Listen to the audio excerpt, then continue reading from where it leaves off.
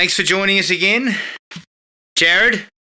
We got a screener the other day. I mean, it took us a while to actually get our hands on it.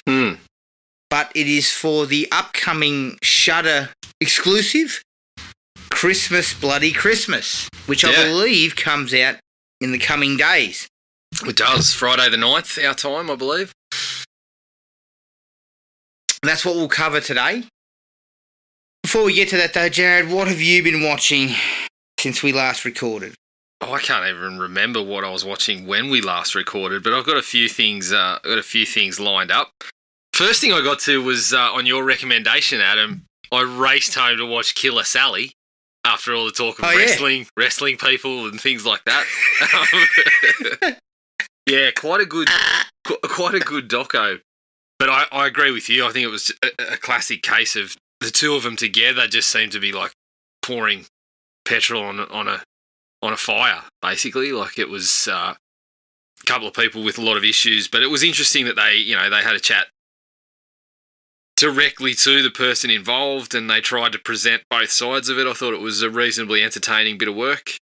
What did you think? Do you think that she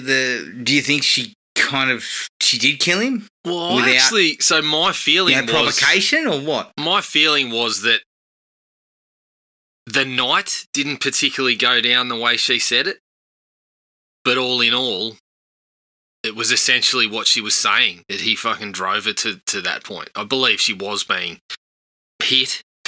I don't think that was really in doubt, especially when you hear the kids talking. They seem to be pretty lined up on their stories, and I think, as you said, the guy that was prosecuting her laid it out as to why it didn't really happen the way that she said on the night, and that perhaps she did go back and get another bullet loaded in that probably killed him when the first one may not have. But I think rather than just saying it was just this one night, I think it was just accumulation. So but it was interesting. It was a as I said, as those true crime ones go, it was certainly something a little different. I went ahead and watched Willow, knowing that the series has actually come out now. I had a look at that just to refresh things a little. It was good fun. Like I'd watched it a lot when I was a kid, but I reckon it had been a good. I would say it's nearly 20 years plus since I'd seen it. Which was strange, considering it was something that I did look upon fondly for a while. I do know, like having looked into it a little bit since, that there was reasons for that, like the fact that it wasn't available on DVD and Blu-ray for a long time and things like that. So, it was good fun. It's nothing new. Everything that it does has been done somewhere else, but Val Kilmer at his peak. As we've spoken about before, Warwick Davis, it's good to see him in a role other than a Leprechaun movie because the guy is a reasonably good actor. So, it was good fun. I watched the Guardians of the Galaxy Christmas special. Or the holiday special, sorry. Yeah, really, really good. I liked it a lot. It leaned more towards the comedy and put Batista in a lead role. I'm going to say it again, Adam. Batista, better actor than The Rock. If we're talking about shades and colours and all round, he can do more. No doubt. No doubt. I believe he's in Knives Out, the sequel to Knives Out as well. So, the bloke is putting together a very tidy little resume. And there's always, he gets himself in enough quality work that there's always time to jump into a Stuber, and then nobody's gonna hold that against you. Correct. People will say, "Oh, well, he did Stuber, but then sandwiched in between a couple of good things." Everyone needs to pay the bills occasionally. So, but yeah, Kevin Bacon, obviously in there as well, good value. So yeah, I enjoyed that. I would say check it out. Watched one of the Diary of a Wimpy Kid things with the kids. Not much to mention there. Just something that snuck in between my usual genre fare and whatnot. Well, you don't need to apologise, Jared. I've seen all of those.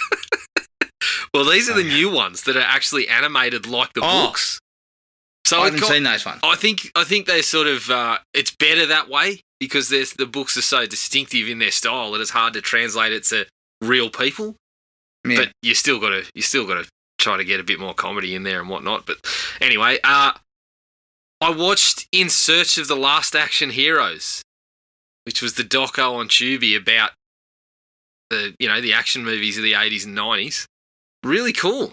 They spoke to a lot of people. They spoke to people that we've been talking about not so long ago. Peter McDonald showed up and spoke about a couple of things, actually. But, they spoke to... What was his name? The producer of that? Casa? Was it Mario Casa? Oh, Mario Casa, yeah. Shane Black was in it. Scott Adkins was in it.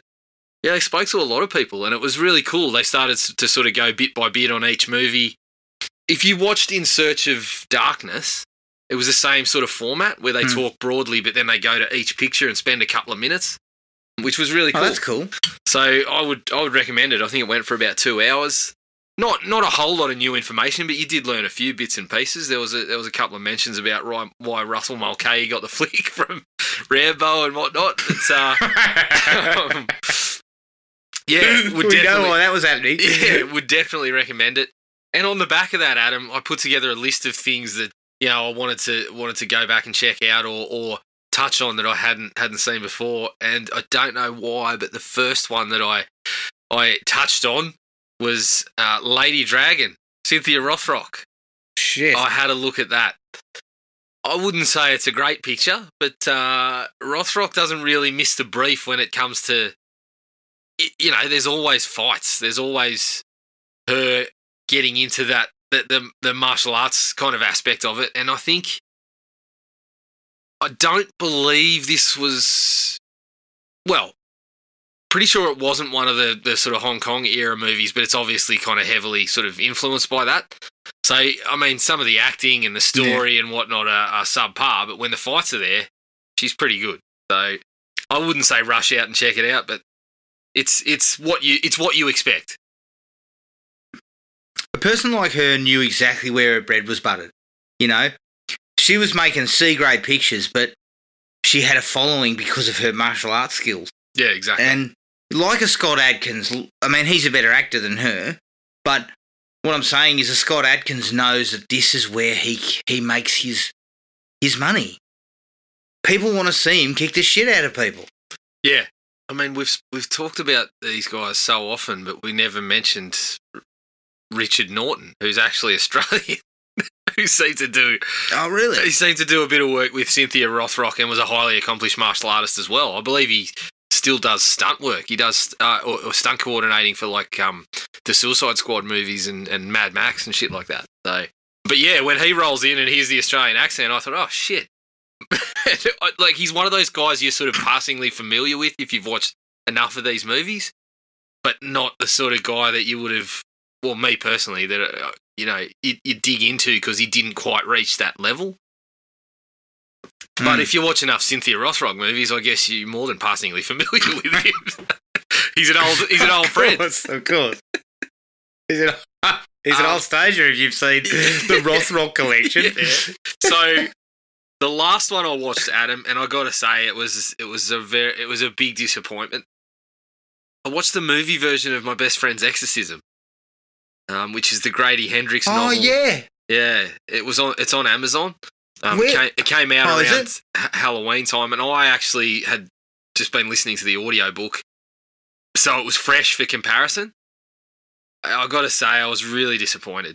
I mean, the book's really cool, and there's parts of it that go to the screen well, but there's just too much missing. They just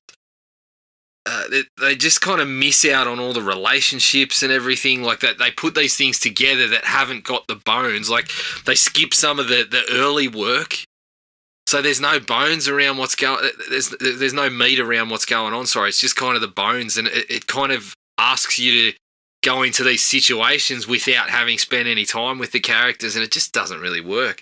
And what's her name, Elsie Fisher, right, who I have seen in other stuff and think is a pretty good actress. I don't know whether it was just miscast or what, but I thought she was pretty average. And I think the relationship with her and the other girl, they're supposed to be the two main, the two leads, the best friends that they're talking about, just didn't work at all for me. So I was very disappointed because I just wrapped up. Basically, the day I wrapped up the audiobook, I jumped into the movie that night. I've got a copy of the book, but I saw it showed up on Audible, so I kind of went through that way as well.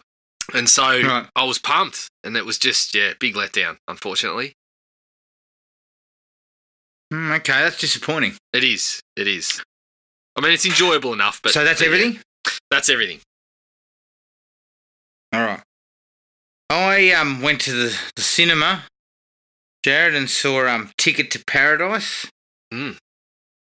I know this isn't the usual fare, but... worth mentioning. I mean, it's probably as close as Diary of a Wimpy Kid is, so... Yeah, it was pretty average. The stars are great together, but it's just not funny. That's always the death knell, isn't it? It feels a little bit like George Clooney's just not willing to chug a beer through his asshole or something like that, you know, like, you want... Yeah, come on, George. You know, like, he's too classy for that kind of stuff. Whereas I felt this could have done with a bit of raw stuffy about it, George. Just get the fucking beer bong out and go for it. And look, don't get me wrong. I know that it's kind of, a little bit higher end, but it just wasn't funny. Yeah, so right. when it actually comes down to it, the two stars are really, really good together and they've got chemistry, but there's not enough laughs. Yeah. So that was disappointing. I punched through the Pepsi Where's My Jet series on Netflix. Yes. About that bloke who decided he'd have a dip at 7 million Pepsi points to get a Harrier jet. Yes. It started off highly amusing. You know, the way they kind of found these little loopholes to get it in there. But by the end of it, I was just kind of like, this went from being like an amusing little 90 minutes, but it's fucking 4 hours long. Yeah, right. And I'm like, there's just not enough there. Is it fair to say, at this point, that's a pretty standard... that's something that's happened to a few of these Netflix things that would have been really pretty solid if they were an hour 20, but they're caught up in this viewer hours model? Yeah, I would suggest that's correct. I mean, I watch a lot of the true crime stuff and they have been kind of caught out with a bit of bloat. Yeah, because sort of like I've been listening to a lot about and reading a bit about, where Netflix and Disney Plus and all the other streamers and whatever are, like what they're at the moment, and they're kind of saying they've hit this scale that it's not reasonable to continue to aim for this many million new subscribers. They're sort of like saying that they're in the places that they're in. They've hit the sort of scale that they should be at. So now it's all about, so they can kind of say, oh, look, we've debuted this show and there's this many hours that people have been watching it. And it feels like to me that every time they put out one of these docos, that it goes for fucking, as you said, 4 or 5 episodes when it could be wrapped up in a neat 2.5 hour single viewing. Correct. Like, no doubt. Because one of the other ones I watched as well was Crime Scene, the Texas Killing Fields. Yes, I heard a little bit about that. So obviously they've got a series of these crime scene ones. The first one was that scummy hotel. I can't remember what it was called. Yeah, the Cecil Hotel. Cecil Hotel. Where you jump online and book the first hotel, and then you get on a doco talking about, oh, well, fuck, we didn't expect it to be like this. Yeah, the floor was fucking sticky, and it was rated 1.5. Yeah, mate. What the fuck do you think you walked into? At the Cecil, that's the least of your problems. Like, if the floor's sticky and that's all that goes wrong, you should be pretty fucking happy with that. If there's not a corpse in there, you've fucking done well. I think. But the second one was about the Times Square killer, which was actually quite interesting because I didn't know anything about that one. Mm. And so that actually had a bit of interest. And I didn't know anything. I'd heard some rumblings about this stuff, but not much. Yeah. And look, it was 3 episodes, so it didn't overstay its welcome. But for me, and this is one of the things that I found that I don't particularly like about some of this stuff, is we had a couple of suspects thrown up, right, about some of these murders that were unsolved. Mm. I found it very hard to swallow that we got to the end and we basically said we've got these people whose, you know, the families whose daughters were killed, saying that this guy definitely did it, right? This one of these suspects definitely did it. Mm. But especially one of them had spent years harassing another suspect prior, who then killed himself. Hmm. So basically, you didn't think it was this guy at all. Yeah, right. You thought it was the other bloke. Yeah. And as soon as this guy commits suicide and there's no way any further to clarify whether he did it, you jump off. Mm. So it must be this bloke over here. I don't get that, Jared. No. I find that a bit strange. Yeah, a little bit. So it kind of it gave me a little bit of a bad taste in the mouth. Look, I'm not going to lie. The guy who they are looking at, look, you know, things don't look real flash. Yeah, right. Well, You know wasn't what I mean? there? So you know, I read something in there that it was tied into a location where there was actually like different people that were. Now I'm not sure. Like, I haven't seen which ones the doco is talking about, but I know there are a series amongst what they call the Texas killing fields where some bloke has a guy who was in prison for something else confessed to a series of them. But then there's all these other ones. There's basically from the period from like the 1960s all the way through the 2000s. There's been like a series of where they think multiple serial killers were putting bodies in this area and operating around that area. So I'm assuming this is part of that kind of group. Yes. And it does touch briefly on the fact that there's a heap of them through that period that you just mentioned, but it sort of zeroes in on two specific sets. Yeah, right. One set kind of has been solved, mm-hmm. and then one set is unsolved. Yep. And look, it was pretty well done. It's another one by Joe Berlinger. Oh yeah, right. Who's done a heap of those ones like Paradise Lost and stuff like that. And I think they were executive produced by Ron Howard and Brian Grazer. Yeah, okay. So, you know, they're very well made. Yep. This one was probably better than Cecil Hotel. Yeah. Because Cecil Hotel boiled my blood, you know, with the kind of fucking bullshit by these online sleuths who know fuck all, basically. Yeah. Well, I think Cecil Hotel just highlighted the danger of all that sort of stuff. Like, people look at it as a pastime, but when you get into the weeds and you get into the people who are like fully dedicate their bloody life to it, sometimes that can go a little bit wrong if they're off track. Correct. And they were in the Cecil Hotel, so it was interesting from that respect, but I also found it kind of the case is interesting for about an hour. Mm. But then it's like, well, what else are we getting here? Yeah, so right. This one was better than that because there's a lot more ground to cover. Mm-hmm. Worth a look, I would say. Yeah, okay. And the last one for me, Jared, I stumbled across one. Me and the wife were looking for something to watch, and we stumbled across something called This Is Pop. Yeah, which is on Netflix. I have come across it, but I never pressed play. Well, it's an 8-episode series, and the first episode was about Boys to Men. Yep. And the rise of the boy band.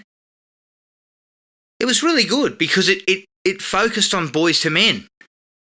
Their rise, where they are now, and how the boy band sort of genre was born out of them and kind of destroyed them too.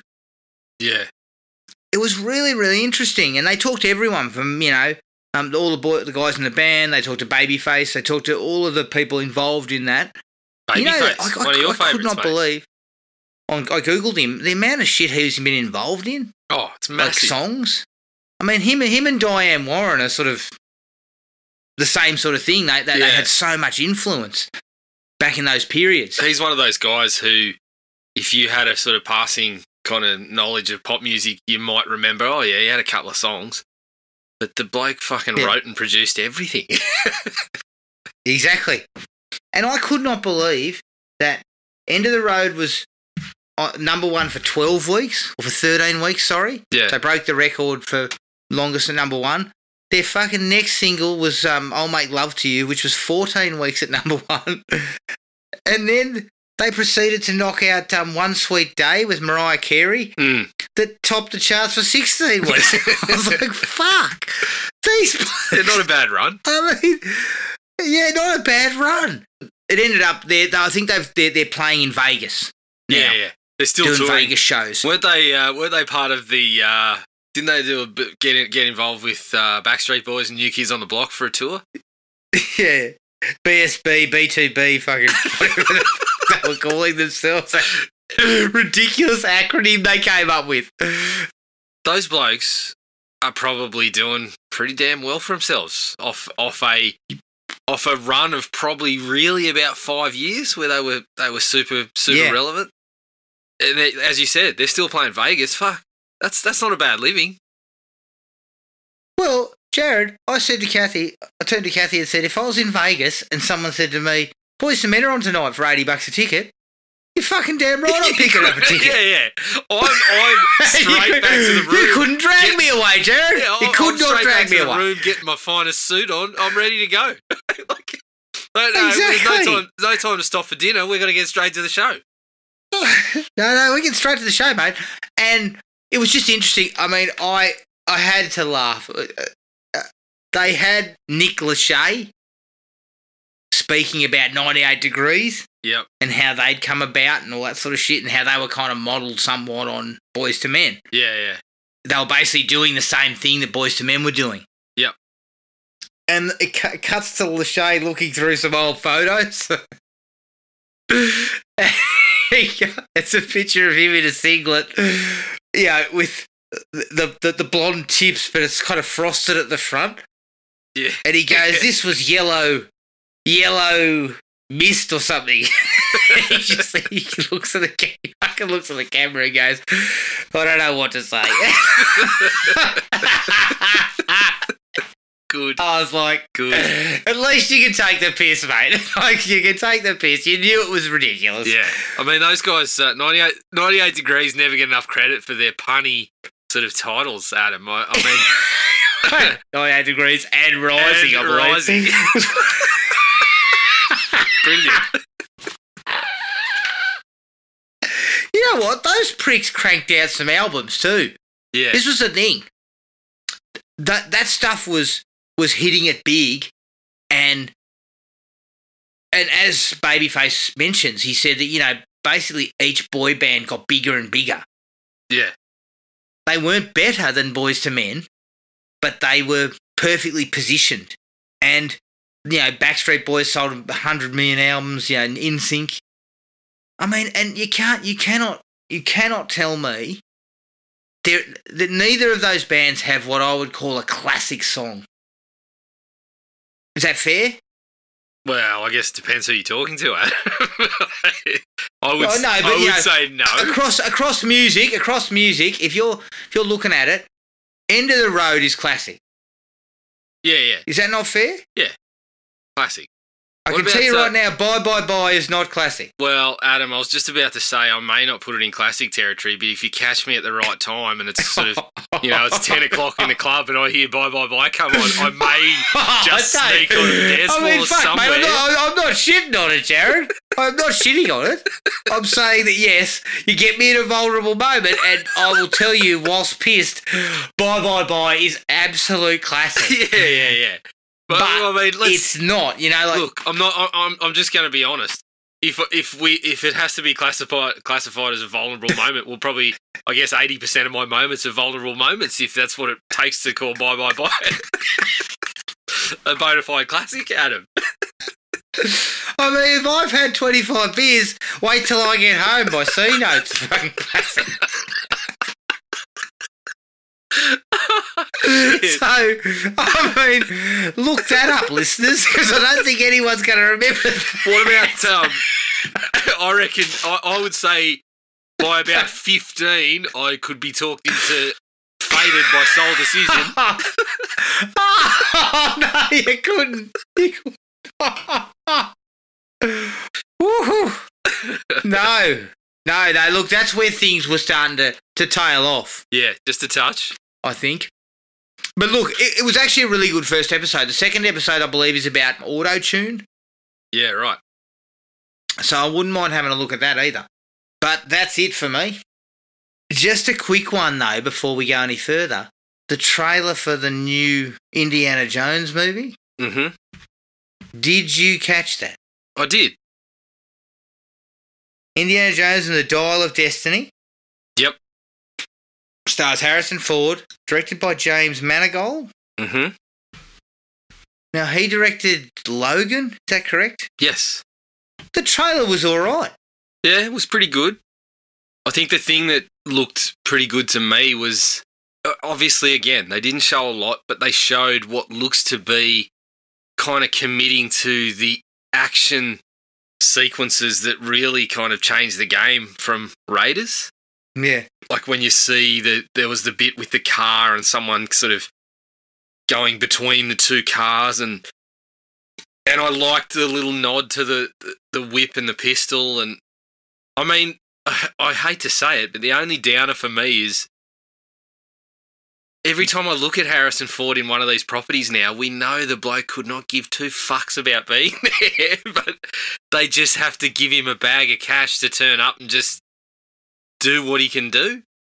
So that still concerns me a little, that the guy doesn't really care about these things. So other than that, yeah, it looked pretty good. Is it a thumbs up? It is a thumbs up. Because the trailer didn't make me look at anything and go, oh shit, I can't believe they're doing this.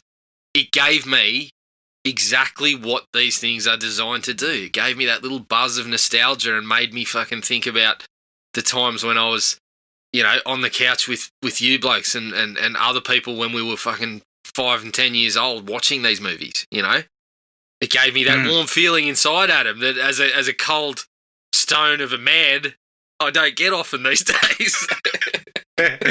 Yeah, so I got a similar warm feeling, but then I realised I'd wet myself. Yeah. So, in my advanced age, similar to Harrison wetting himself on set, because Harrison's fucking 80, Jared. Yes, I know. He's I pushing, mean, I can't. He's pushing the numbers. I will be here. I will be here for this film, no doubt. Definitely. I mean, Indiana Jones. This would be, if this is good enough, it'd be a nice way to send Indy out, and we might never see Indy again. Yep. Well, okay. Look, let's be clear. We'll see Indy again. We may not see Harrison Ford as Indy again. No, I mean, we definitely won't.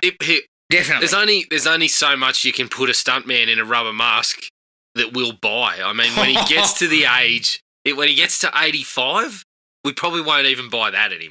So this is it. This has got to be it for him. Oh, no doubt. And he would have shot this pot a year ago, 2 years ago, so maybe he was 78. Spring chicken. Oh, spring chicken. Spring chicken. I mean, he could probably still run 100 metres in 30 seconds at that point, Adam. Oh, yeah, he's only lost 50% of his muscle mass. He needs to talk to Sly and get on the HGH and all that sort of shit. Oh, definitely. I mean, Sly's, 76? Yep. I think he's about that. I mean, he still looks pretty big. Yeah, you can still somewhat buy Stallone. Depending on what they write around it. I think Harrison has also made the right choice. He's jumped to TV just recently, I believe. Yeah. It's one of those Yellowstone spin-offs. Yes. So, which, Adam, may I say, I now have access to, because I was, after saying I was not going to get another streaming service, a Black Friday sale just popped up right in front of my eyes, and I snatched up Paramount Plus at a song. A song. Absolute but it's got song. fuck all on it. Yeah, I know. That's why it's a song. I found out after I'd signed up. That's got Tulsa King on it, though? It's got Tulsa King. Stallone. And it's got the 2 Yellowstone spin-offs, I believe. Oh, okay. Because the original Yellowstone's on Stan. Yes. Which, I mean, Stan's going to be struggling soon now that Paramount is going to want that shit back. Surely. Yeah. Yeah, of course. But what I'm saying about Stallone is he still looks like he can handle a little bit of action. Yeah. You know. And I'm not saying Harrison can't, but I just feel like he looks more... Because Harrison was never like a massive big unit or anything like that. No, he was the charming rogue, mate. It was never about his physical kind of, that he was a beast of a man or anything like that. Look, he'll still do the job as Indy. Yes. Right? Yeah. But it gets harder to cop when you know how old they are. Yeah. Something like Tulsa King, if there was a scene in that where Sly's sitting at a bar having a beer and someone gets a little mouthy or something and he snots them, well, you can buy that stuff. You look at him now and you're like, oh, he was in great shape when he was young. He was in ripping nick at some point. But yeah. And he's in, at 76, he's probably in better nick than I am. But he's let's face it, Jared. He's got less fucking fat around his heart than you have. Yeah, probably. I can't argue that. But I got to say, like, in the modern day, when we know so much about this stuff, it does impact it that Harrison Ford. The guy almost detests the fandom around these things. Film. In general. But you get this sense that he actually detests Star Wars and Indy. So you kind of like, he can't even play nice for fucking 5 minutes in an interview and say, oh yeah, I'm very thankful for that because it made my entire career. He sits there and fucking seethes about this shit. So it's hard to look at him now and just kind of get the same sort of, as we said, these were things we were watching at a time when there was a sense of fucking belief about what was going on the screen. You didn't know. You were so amazed by this shit, you didn't know what was real and what wasn't.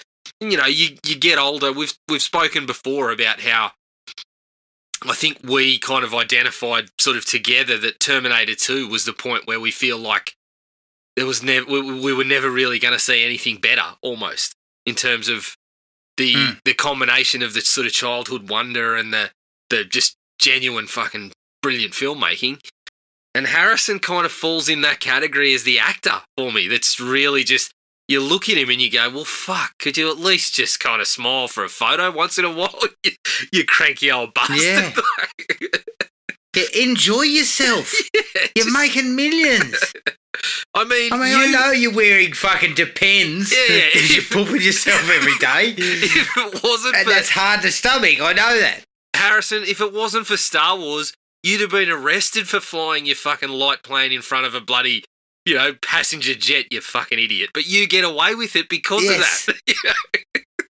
So that's Han Solo. Give him a fucking pass. Just pretend that Indy means something to you.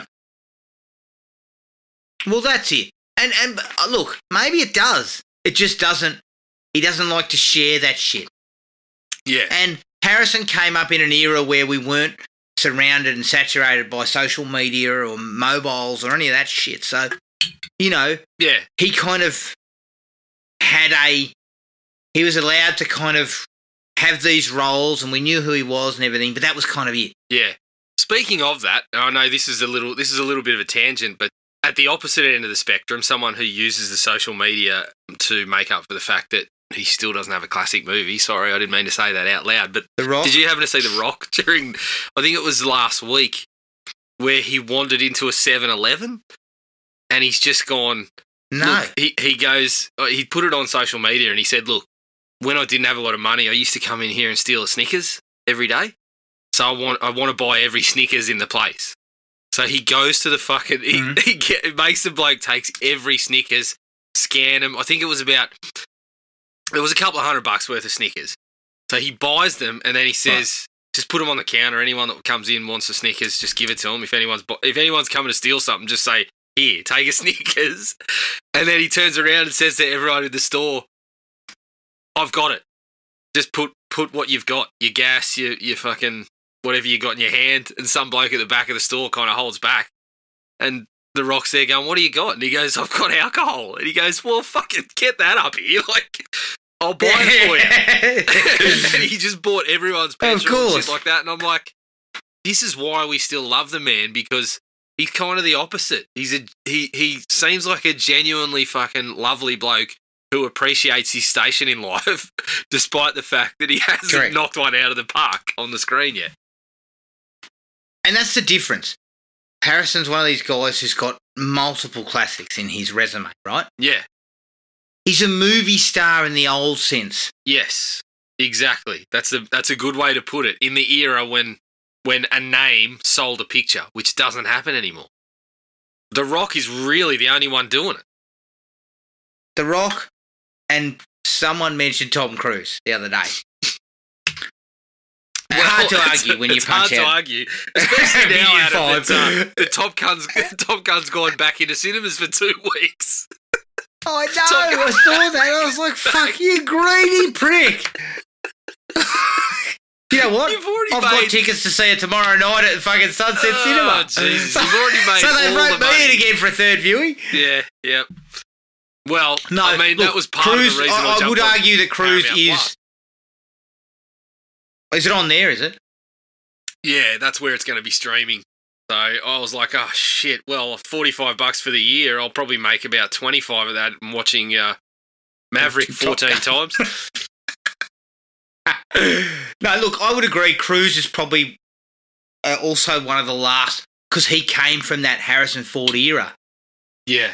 Who's still managing to do it successfully. But even with him, there's still the argument to be made that it was a property that somehow got people absolutely buzzing, because outside of that, it still really is only the Mission Impossible films that he's doing it on.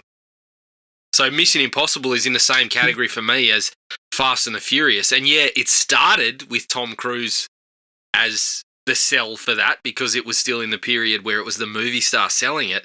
But now you're going for Mission Impossible, not necessarily for Cruise.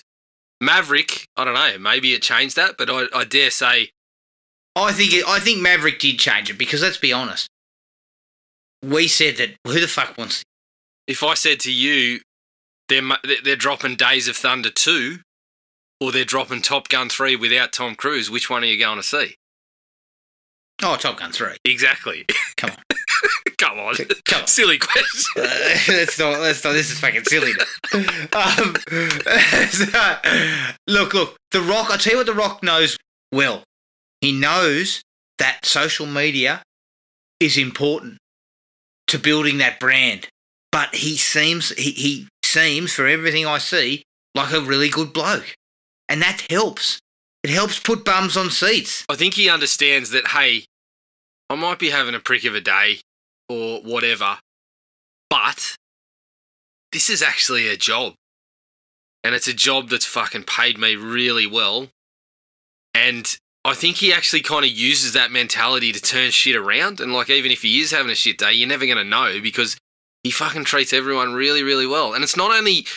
The thing for him is it's not just for social media. It's the people that work with him seem to say, oh, fuck, he's the nicest bloke you'll ever meet and all this sort of stuff. And I think part of it is because, like you said, you know, he's got the background of, he feels like he made it from nothing and all this sort of stuff. But I don't know, he just does that shit really well, looks after everyone, and yeah. Yeah, and I'm not telling Harrison what to do. No, neither. But for me... Other than stop flying. Oh, yeah. Your cataracts, mate. They've blinded you. Let's get you out of the air. You're the last bloke who should be in a fucking Top Gun sequel. Yeah. Okay. But enjoy yourself. I mean, holy shit. It's the same with Daniel Craig. he's fucking waxing lyrical about James Bond and how much he hates it. And I'm like, you get paid $20 million a picture for that shit. Yeah, suck it up. Don't bite the hand that feeds you. Like, I'm not saying you have to turn up to and flog things, with the same exuberance as some of these other guys do. Yeah. Most of us, Daniel, piss and moan for less than 100K, mate. So have some perspective. Exactly, mate. Get some perspective on it. Being James Bond was nothing to sneeze at, mate. It was pretty good for you. I think we better cut this off. I mean, we've been rambling for almost 50 minutes. Well, sorry, I do tend to ramble. I mean, it was good shit. Oh, it's all what? That's 5 out of 5 material? Oh, of course. Side note with regards to The Rock, I read that Black Adam's going to lose between 50 and 100 million. Yeah, shit, mate. We could talk for another 20 minutes on that, but I think we talked about it. I kind of said. I remember talking to you, and we both again kind of hit this point where I said, I really hope it goes more what DC wants to do and not necessarily the $7 Productions wants to do. But when you look, the director was from a previous Rock movie. When I watched it, I was like, yeah, we're hitting all the same beats. I feel like there was a lot of involvement from $7. And I'm not saying that's a bad thing, because I do want to see, as much as I keep saying he doesn't have a classic, I want to see more of The Rock. I want to see his movies, but I really want him to just absolutely nail an action movie. Yeah, true. Also, I believe the second Avatar needs to make about $1 billion to break even. Yeah, I heard something I heard more than that. Is that going to happen? The reviews I heard this morning, they sort of mentioned the first reviews were out. Stellar. Stellar? Stellar reviews, yeah. Oof. Through the roof. Okay. I was saying it, better than the original one. It's the most technically beautiful film you'll see. I don't know. Last time I watched it, I thought 7 out of 10 for the original when we first saw it, but maybe I need to go back and check it out again. Yeah, I remember enjoying it, but that was it. I mean, the bloke obviously knows his way around great filmmaking. He does. So, and he's already. This is the thing. This isn't surprising to see him with that much money in his hands. No. Do you know what I mean? Titanic, they were saying, was going to be a massive bust. Yeah. Yep. So his whole career, he's had these pictures where people are saying, oh, well, this won't make any money. It always comes back to what's more important, the art or the profit. At the end of the day, movies are a business. So if you're looking at $1 billion to $1.2 billion or $1.3 billion or whatever just to make a profit, at what point do they just say, nah, it's not worth it? The juice isn't worth the squeeze. Yeah, that's correct. Look, it'll be interesting. I know that much. Yeah, it will. It could make bank. Yeah. Well, it'll get released in China. Yes. Well, that's a big thing. They got the tick for China, didn't they? So that's money. That would have been a big player in this whole thing. Is if you don't get a tick for China, that's a lot of money. You're off in the box office. Yeah. Suddenly, that's a lot of money in there. So yep. Interesting. Let's keep an eye on that one. Mm-hmm. All right. Let's take a break. Here's a trailer for 2022's Christmas Bloody Christmas. The U.S. Defense Department has spent over $1 trillion on the most cutting-edge robot technology, introducing RoboSanta Plus for the upcoming holiday season. What are you going to do this fine Christmas Eve? I was potentially going to go meet up with a dude. I've blown him off twice already, so... Come on, get a drink with your old pal, Robbie. What's up with you two? Just grabbing a drink. I talk her out of some Tinder trash. You didn't talk me out of anything. To Christmas! Humbug. Ho, ho, ho! Merry Christmas!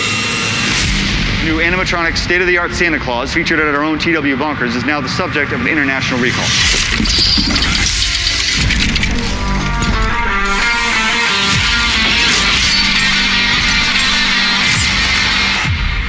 Santa?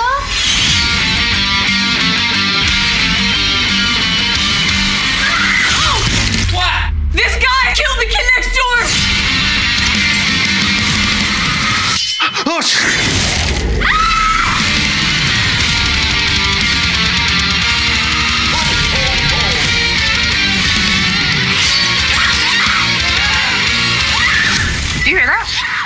what?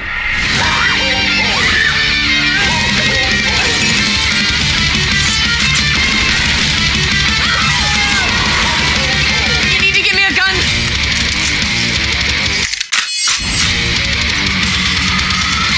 What is that? It's him. Oh, Santa Claus? Yeah, it's fucking Santa Claus.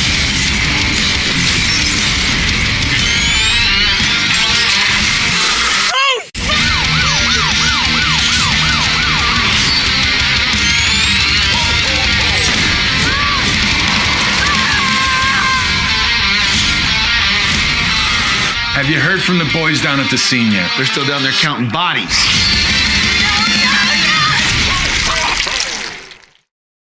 Christmas Bloody Christmas from 2022. Written and directed by Joe Begos, who directed VFW. And it's produced by Joe Begos and Josh Ether, who produced Bliss. It stars Riley Dandy as Tori Toombs, Sam Delish as Robbie Reynolds, Jonah Ray as Jay, and Dora Madsen as Lana. The budget, I didn't know what the budget was. I couldn't find anything on the budget, and it's obviously going direct to Shudder. And there was no trivia either. So we're a bit light on that front. All right, Jared. I'm going to go first on this one. Yep. It plays like a mix between Silent Night, Deadly Night and The Terminator. Mm. And it is great fun. I mean, there is a period of about 25 minutes where it is fucking all happening. Yeah. Like, it's just balls to the wall. It's going off left and right. I loved it for that. It's short. It doesn't overstay its welcome. It lacks a little bit of character and a little bit of plot. Mm-hmm. You know, it's kind of very simple. But overall, I had an absolute blast with it. And I gave it 3.5. Yeah. Pretty much exactly what I was thinking. I'm at 3.5 as well. I heard a little bit of criticism directed at the guy for... I mean, someone compared him to Rob Zombie for the characters. And I was just like, after seeing VFW and seeing this, I'm just like, no, not even close. Because this, the first half hour or so, it's a little light, as you said, in terms of the story coming together. But I was just loving the two main characters going together. I thought their chemistry was just carrying it through that point. I was having a great time before we even got to the, slicing and dicing it. But as you said, there's things that he's taken from the classic slashers. I mean, you can see a little bit of Halloween in there in the scores and the POV shots. You can see the Silent Night, Deadly Night. But then, as you said, you get a little bit of Terminator and a little bit of RoboCop and stuff like that. And it's fucking great fun. I had a real good time with it. If there was anything that took away from it, I thought it probably lost a little bit of steam towards the end. But yeah, this guy is someone that, he's hit the point where if I hear his name attached to something, I'm going to check it out. I mean, even after watching VFW, immediately when I had the chance to grab that on Blu-ray, there was the option to get the single movie, or there was the option to get it with Bliss. And I haven't watched Bliss yet, but I was impressed enough with VFW that I picked up the double pack. And so now after checking this one out, I'm even more sort of... I need to pick up the pace on that and check out Bliss, because I'm really impressed with what he's putting together. The whole idea that these characters had a Rob Zombie-esque feel, I totally disagree. Yeah. I'm not quite sure what they saw. Yeah, there was some bawdy talk and a bit of bawdy humour and shit like that, and I understand all that. But the characters felt like a little more real, and I didn't feel like they were kind of disgusting human beings. No, that's right. And I was going to say exactly when I watched a Rob Zombie movie. I was going to say exactly the same thing. The only thing that I could place someone saying that in is the language. Which, I mean, if you say fuck, that's not gonna bother me. You can say that as many times as you want. You can say shit. You can make a few kind of off-color gags. It's not that bothers me about Rob Zombie. It's that everyone is written like that and poorly written, and as you said, they go to extremes where it's just like, okay, we're beyond realistic now. Not everyone is like this.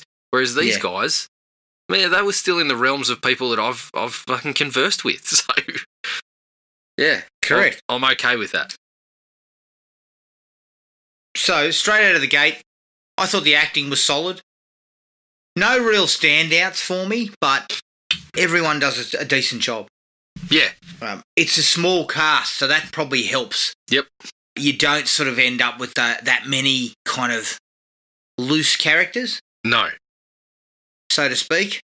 So there's really only probably about 3 or 4 characters that we really get to know in any sort of capacity. Mm-hmm. But acting-wise, they're good. They're all very solid. Yep, I would agree.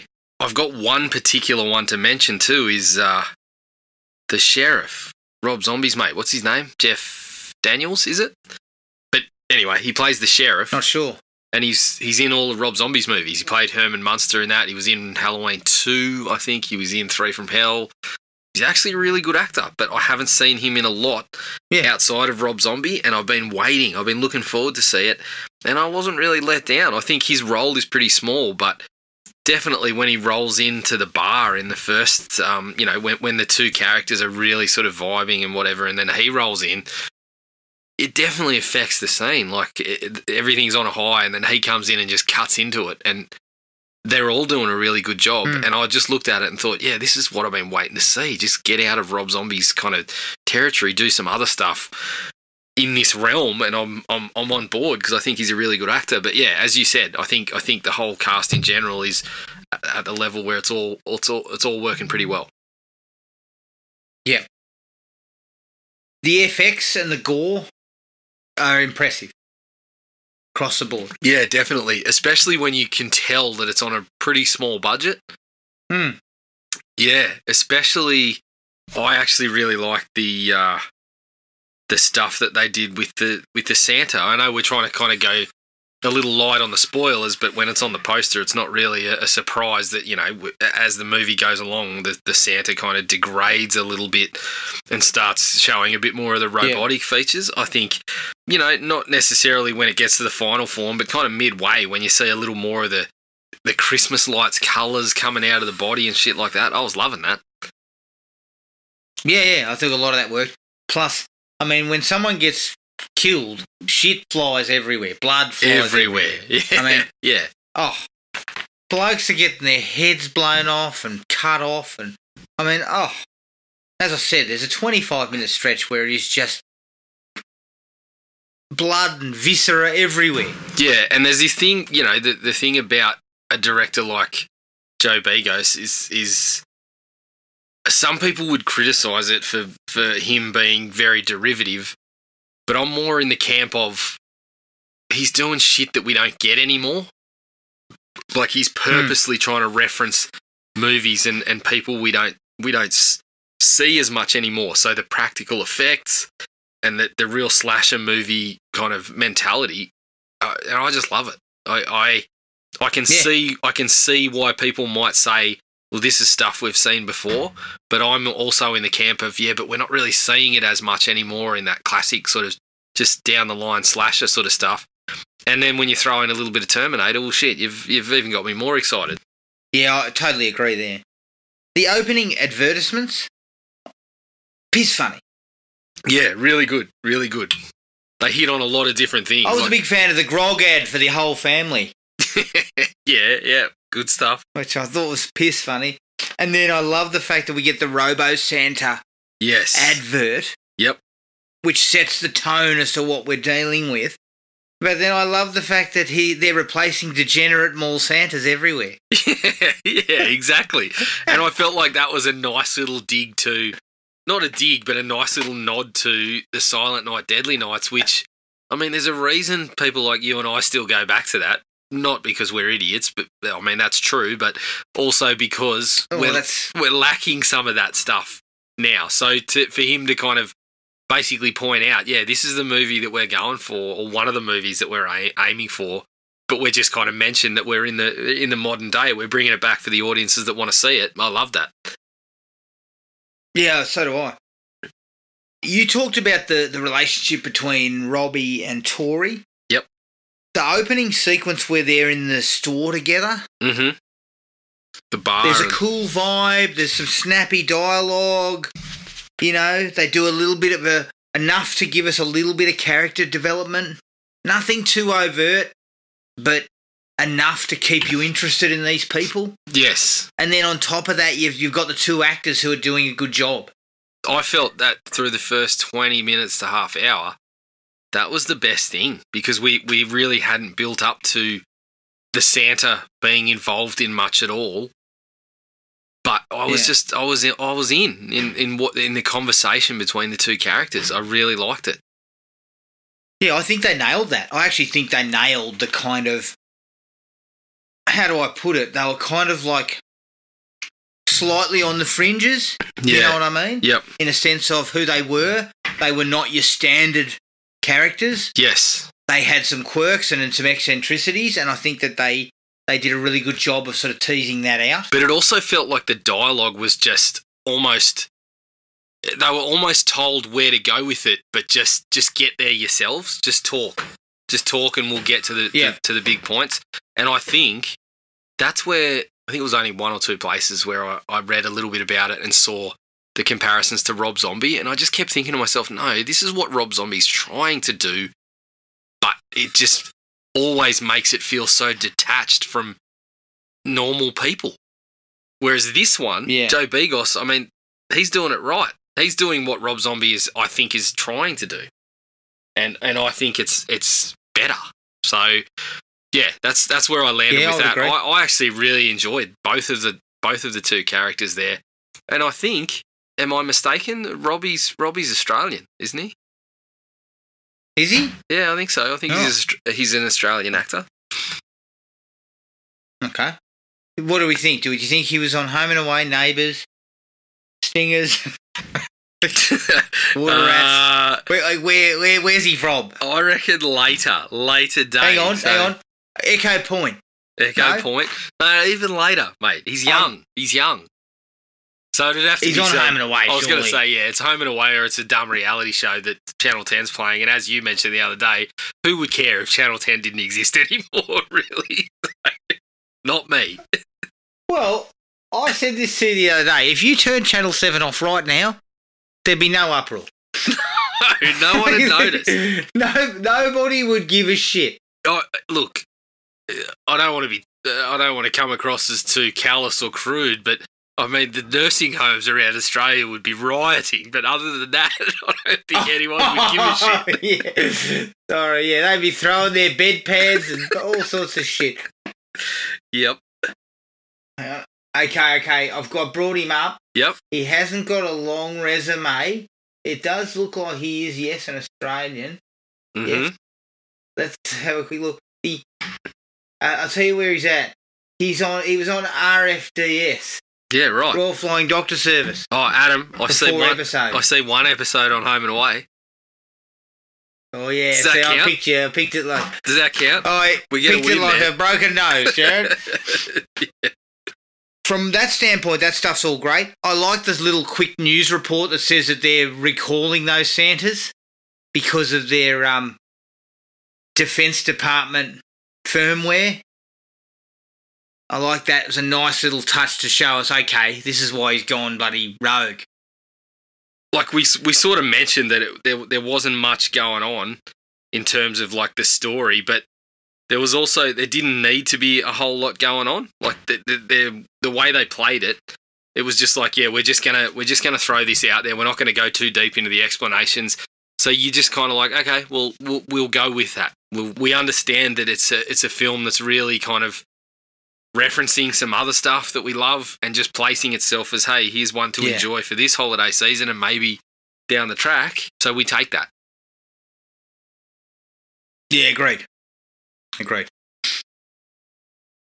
Use of the POV when Santa initially goes haywire and sort of roams the store, gets the fire axe, comes back, and every time he moves around, you hear that like the robotic movements. I thought that was really, really cool. I love the shot of him when you first actually see Santa fully It's in the glass of the fire axe cabinet.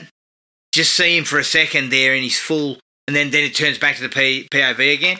I thought that was really, really good. Splitting a bloke in half with an axe.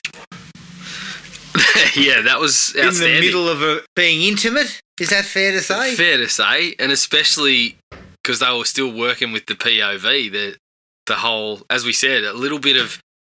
I loved that because I got a little bit of Michael Myers, but they did it so much that you started to get to RoboCop territory. Like, I dug that. I thought it was really cool, and as you said, the effects in that particular point really hit the mark. I'm not sure the actress involved in the scene would have felt the same, but yeah. Oh yeah. Jesus Christ. Getting fucking bashed around in the glass cabinets and stuff. Yeah. Yep. I also loved, and it started like talking about all this stuff at this point in the movie. The film is just like neon soaked, which there was a little bit of that in VFW, if I recall correctly. But I think in this, it fits perfectly because it's all the Christmas light colours and it evokes the whole feeling of, you know, Christmas lights up on the neighbour's place, Christmas lights up in town. Like, I thought it fit really well here. I thought, obviously going for a style, but it's of the season and it's something that certainly doesn't feel out of place. Yeah, definitely. I think he does a really good job there and creates an interesting look to the film. Yeah, and he also does. He also directs pretty well. Yeah, he does. And I also noticed, like, when he does it early on in this sort of dingy club sort of setup, it sort of crosses over with the Christmassy vibe of the toy store and the house and all that sort of stuff. And I thought to myself, well, he might be actually going for something there, that it's kind of, you know, he's a little bit of this sort of Christmas commercialism and all that sort of stuff, not too far removed from just, you know, the dingy nature of trying to make a buck in the club and stuff like that. So I actually really like that. Yeah. My next half a dozen likes are all in this 25-minute sequence where he finally, they realise this Santa is killing people next door. Yes. And then he comes over to their place and it's just on for young and old. It's mayhem. It is absolute mayhem. Like, he twists her sister's head off. Yeah. It probably kicks off even prior to the family beforehand. The dad on the stairs, and then as you said, the with sister the axe in his back, and then the kid. So we're going into chops the kid up. We're going into a little bit of spoiler territory now, and we're you know, assuming this is going to be out just as the movie hits. So just make sure you've watched the movie and then listen to us straight away. That's exactly what we want. So, yeah, but you're right. The next sort of 20 odd from that point, it's just mayhem. But there's also, as you kind of pointed out, moments of really neat little direction in there, and yeah, I think this was one of the best sort of pockets of the film for sure. Everything was a set piece that kept sort of building upon the previous one. Yeah, and I mean the gore by the end of it is just outrageous. There's one bloke who gets his head split in half and then he gets shoved through the windscreen of the car. Yeah, that scene was bonkers. But I also going everywhere in the car. Oh, but I also loved in that whole sequence, like, you've got, prior to that happening, there's this really neat shot of him walking up behind, and it reminded me a little bit of classic slasher, like Michael Myers coming out of the shadows, but he achieves it by shooting through the foggy windscreen. And you know it's kind of going to happen, but then you get this moment where the Santa just kind of steps out of nowhere, and it's all achieved by the windscreen being a little fogged up and that sort of stuff. Yeah, really liked it. Really enjoyed it. And as you said, from that point, he ups it a notch to... and I think that was Joe Begos, wasn't it, that got shoved through the windscreen? Wasn't he he was the town drunk, or the local drunk that was pissing and moaning about his ranchero getting destroyed? Yeah. I loved it. Yeah, I thought it was great. We then sort of slow. And I did actually like that, because you kind of ramp this thing up to the absolute hilt. Mm-hmm. But then you come back down off the precipice a little bit. Yep. Right? Yep. So you put her in the police station. Yes. and you slow everything down for a second and you kind of build those two police officers a little bit more as characters, Yep. then Santa reappears. Yep. And again, you go into another kind of 20 minutes of mayhem. Yeah, it's balls to the wall from that point as well. You actually skip past one of my favourite parts, which was in amongst that initial kind of burst of mayhem, the section where she's arguing with the cop about whether he shot him or not and all that sort of stuff. And again, it's just one long shot where we're looking through the windscreen, so it gives the chance for the Santa to do the whole Terminator act of sit up and walk towards. Just good stuff. Again, nothing we haven't seen before, but just really welcome stuff in this movie. And again, credit to Joe Begos. As you said, he directs it pretty well, and he directs it in a fashion where the two characters are so kind of frantic that you kind of just like, come on, turn around. He's right there. Even though we're an audience that has seen this shit 100 million times, that we're not kind of necessarily sitting on the edge of our seat, but we're in that kind of mode, like the people like us who have watched a lot of this stuff are in, where you get about as much as you want to get out of that stuff. It's interesting to look at it this way too, for mine, is that first burst of mayhem is pure horror film. You know? It's slasher movie written all over it, right? But the second burst of mayhem at the police station harks back to Assault on Precinct 13. Yeah. Or an action film like The Terminator. Absolutely. You know, and in fact, you could say that that's kind of a nod to The Terminator. Yep. Where he comes into the police station and she's hiding under the desks, and he's flipping the desks over, looking for her. That was an awesome sequence, and she's trying to load the shotgun in quietly. Like, it's a really, really well done scene. It actually packs a little bit of tension into it. Yep, definitely. But that sequence of mayhem is like an action picture. So it's almost like Split. Yeah, I would agree with that. It is kind of one to the other, right? Yeah. And I think it works perfectly for that. You get your horror fans in with your slasher movie sort of vibe, but then you pivot a little bit and you go for the Terminator. And, you know, I mean, the Terminator is never more prevalent in the way the Santa just begins to break down because it's been smashed up and blown up and done all that. Yeah. And it starts to even look a bit like the Terminator. It does. And I thought exactly the same thing. Going into spoilers again a little bit, so skip if you want to, but when it just doesn't stop, you know, that was very much Terminator. Yeah. And, you know, it actually comes to one of my dislikes just slightly. Yep. Same. Near the end. Yep. But I found that period sort of caps the film off nicely. It's the immovable object versus, you know, the unstoppable force. It's this showdown between the two of them. Yeah, right. You know, is purely action-packed. And I think it works out really nicely. Yeah, I would agree. I think it does. That's kind of it for me, likes-wise. I mean, I could split those two sequences up into bits that I really liked or I didn't like. But yeah. I felt kind of as a whole, both of them were really well done. Yeah, same. You know, in general, obviously this is a new movie, and so we don't necessarily want to go too deep into it if you haven't checked it out. But yeah, I would agree. I love the fact that it really kind of it sort of balanced between the two genres as much as it could, and I would agree that, you know, we're talking moving into the dislikes shortly, but that also brings about a couple of minor issues towards the end.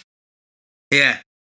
My last like, Adam, was, again, spoiler territory. If you haven't watched it, skip 30 seconds or so, but when they kill Robbie, I was just like, oh, shit. Yeah. Because they had established so much based on those two characters and not much else that I was just completely shocked, because I felt there's no way you can get rid of one of these two now because they've just established everything based on those two. And he kind of threw that out the window. And in the moment, absolutely loved it. I think down the stretch, it probably moves towards the things that didn't work. But in the moment, I was taken back by it. I didn't expect it at all.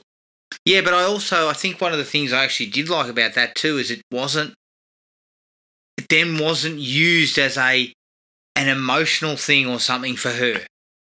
No. It's not like she cried or, back at the police station or anything.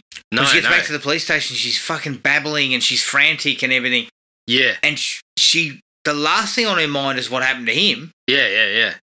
You know what I mean? Yep. So I really like the fact that, and people might say glossed over, but it's kind of, they were employer. They slept together or. Well, a little bit of cunnilingus. We didn't quite get the whole job done, did we? Yeah, I know. The full job was not complete. The slab was put in. The foundations were laid, you could say. The foundations were laid. But I just like the fact that because, they weren't super tight. Yeah. Do you know what I mean? Like, they weren't like boyfriend, girlfriend or super, super tight. Yep. They obviously got on all right, but beyond that was it. So I really like that kind of thing. That was not to worry about now. What was to worry about was a fucking robotic Santa that's loose. Yeah. I think that was, as you said, the big thing was it was just in the moment, right? Like that worked. So yeah, definitely came under the likes category for me in the long run. Yeah, and I thought well handled. Into the dislikes, mate. Mm-hmm. Not many. Not many, no, not many at all. It's possibly a little bit too simple. I mean, there is not a lot of subplots or shades or anything else about it. No. Not a lot of explanation about the robotic Santa. Yeah, I would which agree. Which is fine by me in a way, but it's also like, it just, this thing just suddenly goes Burko and starts killing everyone. Yeah, there's points where, and I guess it, for me, I guess it had to go slightly one direction, and it was either explain the Santa just a little bit more or keep the character work going. So if you're going to, spoilers again, if you're going to get rid of Robbie, then someone else needs to be more than just in for a blink of an eye and getting killed off. I thought that's where the sheriff was going to come in because of the initial scene with him in the bar, which I thought was really solid. I thought there was going to be a little more down the track, but when we got him back, it again just turned into a couple of minutes before all that goes pear-shaped. So yeah, I would agree. I think something needed to be stretched out a little more, or alternatively, don't kill Robbie. It's one of those things that probably I felt needed to happen. I think he was trying to shake you up and throw you a curveball, which was Robbie's death. Yep. But I actually think for once, because I'm a big fan of shaking things up and killing key characters. Yeah, shake me up all you want. Random, so we never know. But in this case, I actually think it was a mistake. Yeah, because I felt like what he established that was really to really hold on to was actually the relationship rather than either of the two characters. Yes, correct. And I felt like you needed her to bounce off someone. Yeah, definitely. In that last 20 minutes. Definitely. And we just didn't have it. That's what I felt and too. That's not a knock on her performance. I thought her performance was still strong. Yeah. I bought the fact that she could do a Sarah Connor. Yeah, so did I. I bought in. But as you mentioned, the only problem was that all we got was her kind of screaming and trying to find a way out of this without anyone to kind of go off, which, I think would have been helpful down the stretch there. Because I guess when you're coming down to sort of classic sort of filmmaking and writing and whatever, it takes away any stakes other than just survival, which is okay. Like, survival is obviously the key point here, but in terms of the drama that it brings and the issue is the last 20 minutes. That's the only thing that is at stake, and so it means that any dialogue, anything else doesn't. We've got none of it. So it turns into a bit of an issue, just a little bit. It didn't dull my enjoyment too much, but I felt like if you wanted to really kind of push yourself up into the categories of the real sort of classics that we're going to continue to go back to, you kind of had to have that. And I'm not saying I will watch this movie again, no doubt, but it'll probably be, maybe not next year, but maybe a couple of years down the track, I'll say, yeah, I remember that one. That was pretty cool. I'll go back to it, but it probably falls short of essential. Yeah, that's fair. That's fair. The opening is a little bit slow. Mm-hmm. And I, like you, felt the dialogue and that sort of stuff was good. But I did feel a slight drag roughly around that half-hour mark because the Santa had yet to sort of come into play. Yeah. And it was stuck. It was with those two characters, and then it just... Everything was going well, and they just kind of started to show a little bit of drag because I was kind of like, well, where's this Santa that we... Yeah, just a touch. That we're expecting. Yeah, just a little bit of a pinch. Not greatly, because Santa then cuts loose like an asshole and starts everything up. And I was suddenly back on board, And we also decide to unleash Santa in the middle of when we're unleashing other things between the two characters, which kind of actually works pretty well, kind of cutting back and forth. Yeah, but it does. I've got one slight, as I said, I love the relationship between the two of them early on, but the same as you said, it kind of, maybe it goes a little too long before we get something more in there. But I tell you, my biggest problem is, I mean, if I'm in that situation, I'm thinking this is going brilliantly. This is going great. She loves horror movies. This is fantastic.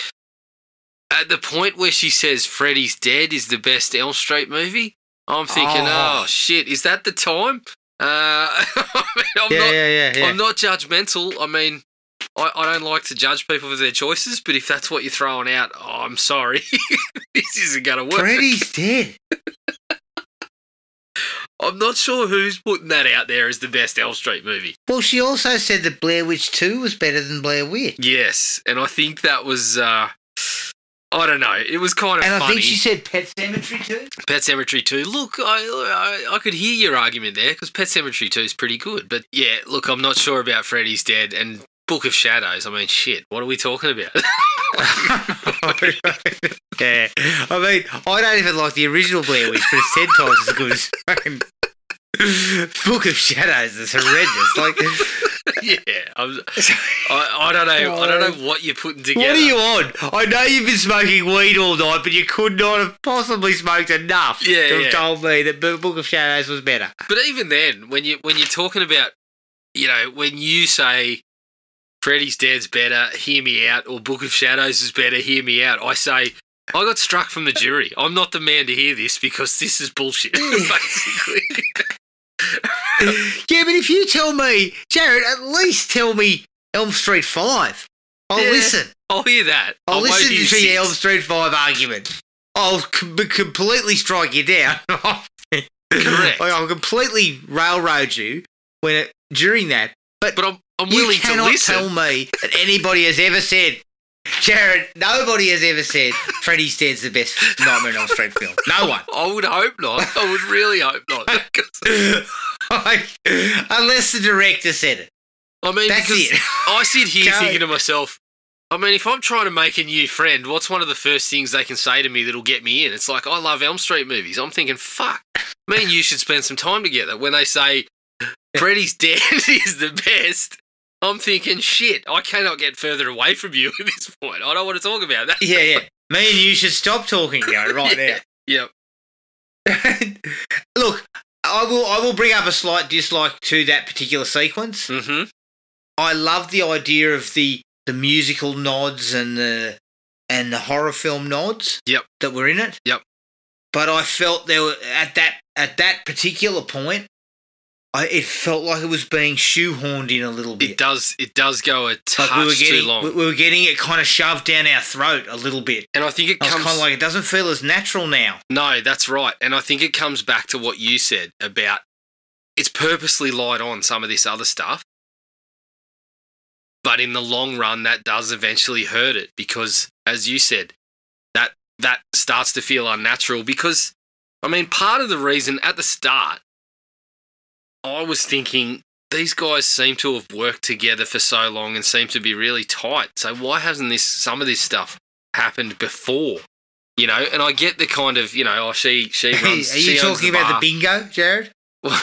What's that? Are you talking about the bingo or? I'm not talking about a little bit of bingo. The bingo should have happened before.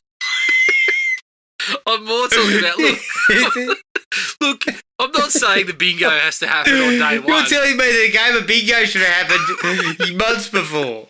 Probably not. I'm saying, you know, bingo might take a little bit of time, especially if it's an employer-employee relationship. Perhaps never, if that's the case. But what I am saying is, you know, I've worked with people for, I don't know, a couple of weeks before it's come out. Oh, yeah, I don't mind watching scary movies either. Like, not, it doesn't take years probably to get to that point. But especially when it seems to be only two people that work in the fucking place. But anyway, that's correct. Correct. You'd think that there would have been some discussions about that. Correct. At some point. Yeah. But so, I agree. It does feel a little bit shoehorned as it goes along. Yeah. But because, as you say, they feel really close as employee-employer. Yeah. They seem like a pretty good relationship. So why are they only talking about this now? Yeah, they seem pretty close. So perhaps, you know, I don't know, a year ago someone should have called bingo. Yeah, but it seemed like she was not really a bingo enthusiast. Certainly with him. Until that night. Well, it seemed like, you know, his words were prophetic that she really enjoyed bingo when they were playing together previously. Oh, yeah. He was a bingo master, I think. Nobody else seemed to know the rules of bingo, according to her. But anyway, that's sort of... But yeah, it's a product of what we spoke about before. Some of the stuff we really liked kind of turns in on itself a little bit. And that goes again with Robbie and the way that goes down and messing with expectations. Loved it for a moment in the film, but I think from that point on is where, I mean, essentially the next 5 minutes or so after that are still really, really good. And the finale, I would even say was enjoyable enough, but I felt the wind came out of the sails a little bit because, as you mentioned, we lose people to bounce off. We lose more than one person to go along with. We're not striking sparks off each other. And that's what we were doing before. No. So suddenly that's gone. And we don't have anyone. She then gets nothing to work with because there is only a robotic Santa. Yeah, that's right. Because everyone else is just filleted. Yep. And as, again, coming back to the things where it works initially to not really explain much about the Santa. Well, we don't know anything about what to do with it either. I mean, when you go with Terminator, Kyle Reese had a little bit of knowledge about how we deal with it, which is pretty important down the stretch. This one, it just felt like we're just doing what we think might work, and that comes to my last dislike is that I think it probably keeps going for too long. That exactly. We seem to try to stop it about 5 times, and it just doesn't stop. Yeah, and I agree. I didn't like the last couple. Well, no, it's not that I didn't like them. I just kind of felt like, good Lord, like I understand this thing is extremely strong and what have you, but bloody hell. Yep. I mean, she has done everything thrown everything but the kitchen sink at him. Yeah, exactly. And I think, for me, it comes back to, I've always had a kind of idea about this sort of stuff where if you're not going to, if you want to not explain things much, I'm okay with that. I will go with it in most instances. Oftentimes it is the genre films that just have this monster or some being that you don't want to explain. You just want it to be the unstoppable force. But if you're going to do that, maybe 80 to 85 is your length, because we start to run out of things we can do, I feel like, in most cases. This was only, I think, 85 or 87 minutes, but I think it feels like it's 5 minutes too long, which is difficult to say about a movie that short and that lean, because it's lean. I think it was a bit longer. I think it was about 95. Was it? Yeah. Was it 95? I thought it was 87. 80. Yeah, I was probably closer to 90. Yeah, no, you're right, but It's super lean, but it still feels 5 minutes too long. Yeah, I think you're right. Because all you've got is two characters left.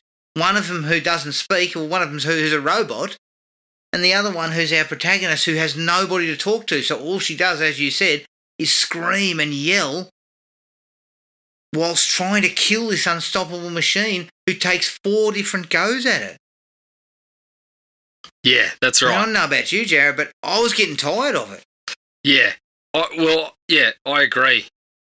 I mean, you've probably just touched on something that I didn't really think of there, but if you are going to go that full length, if you are going to go that full length of that runtime, perhaps just keep the action going without necessarily stopping the thing, because it feels like she has stopped it three to four times by the time we wrap things up. Yeah. In different ways. So I don't know. I don't know whether it comes down to, as we said, I don't know whether it comes down to maybe just sticking with a little more of the character work that would have carried that extra few minutes through, or just wrap it up a little earlier. One of the two. Yeah. I mean, I think there were points where we could have stopped him, and nobody would have been upset. But that's how he got stopped. Yep. I mean, I even come back to when she blows him up out. She lights the ambulance. Yeah, that's fire. Right.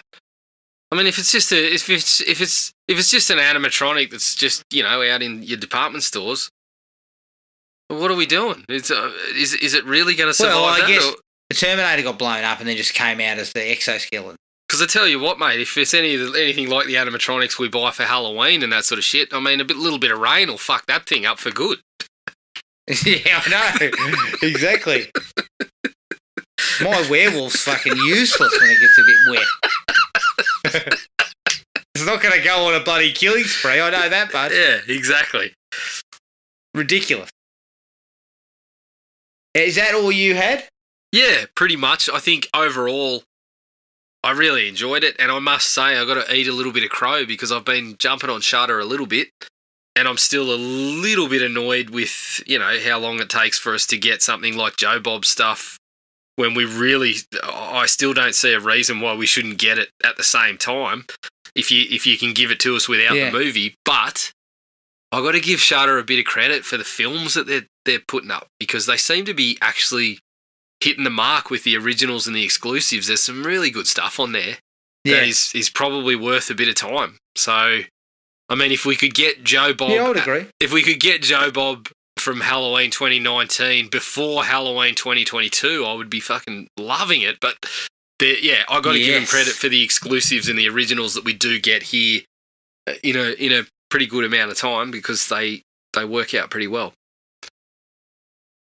Yeah, I would agree. I think they've done a pretty good job to pick up some decent product recently, and this is no different.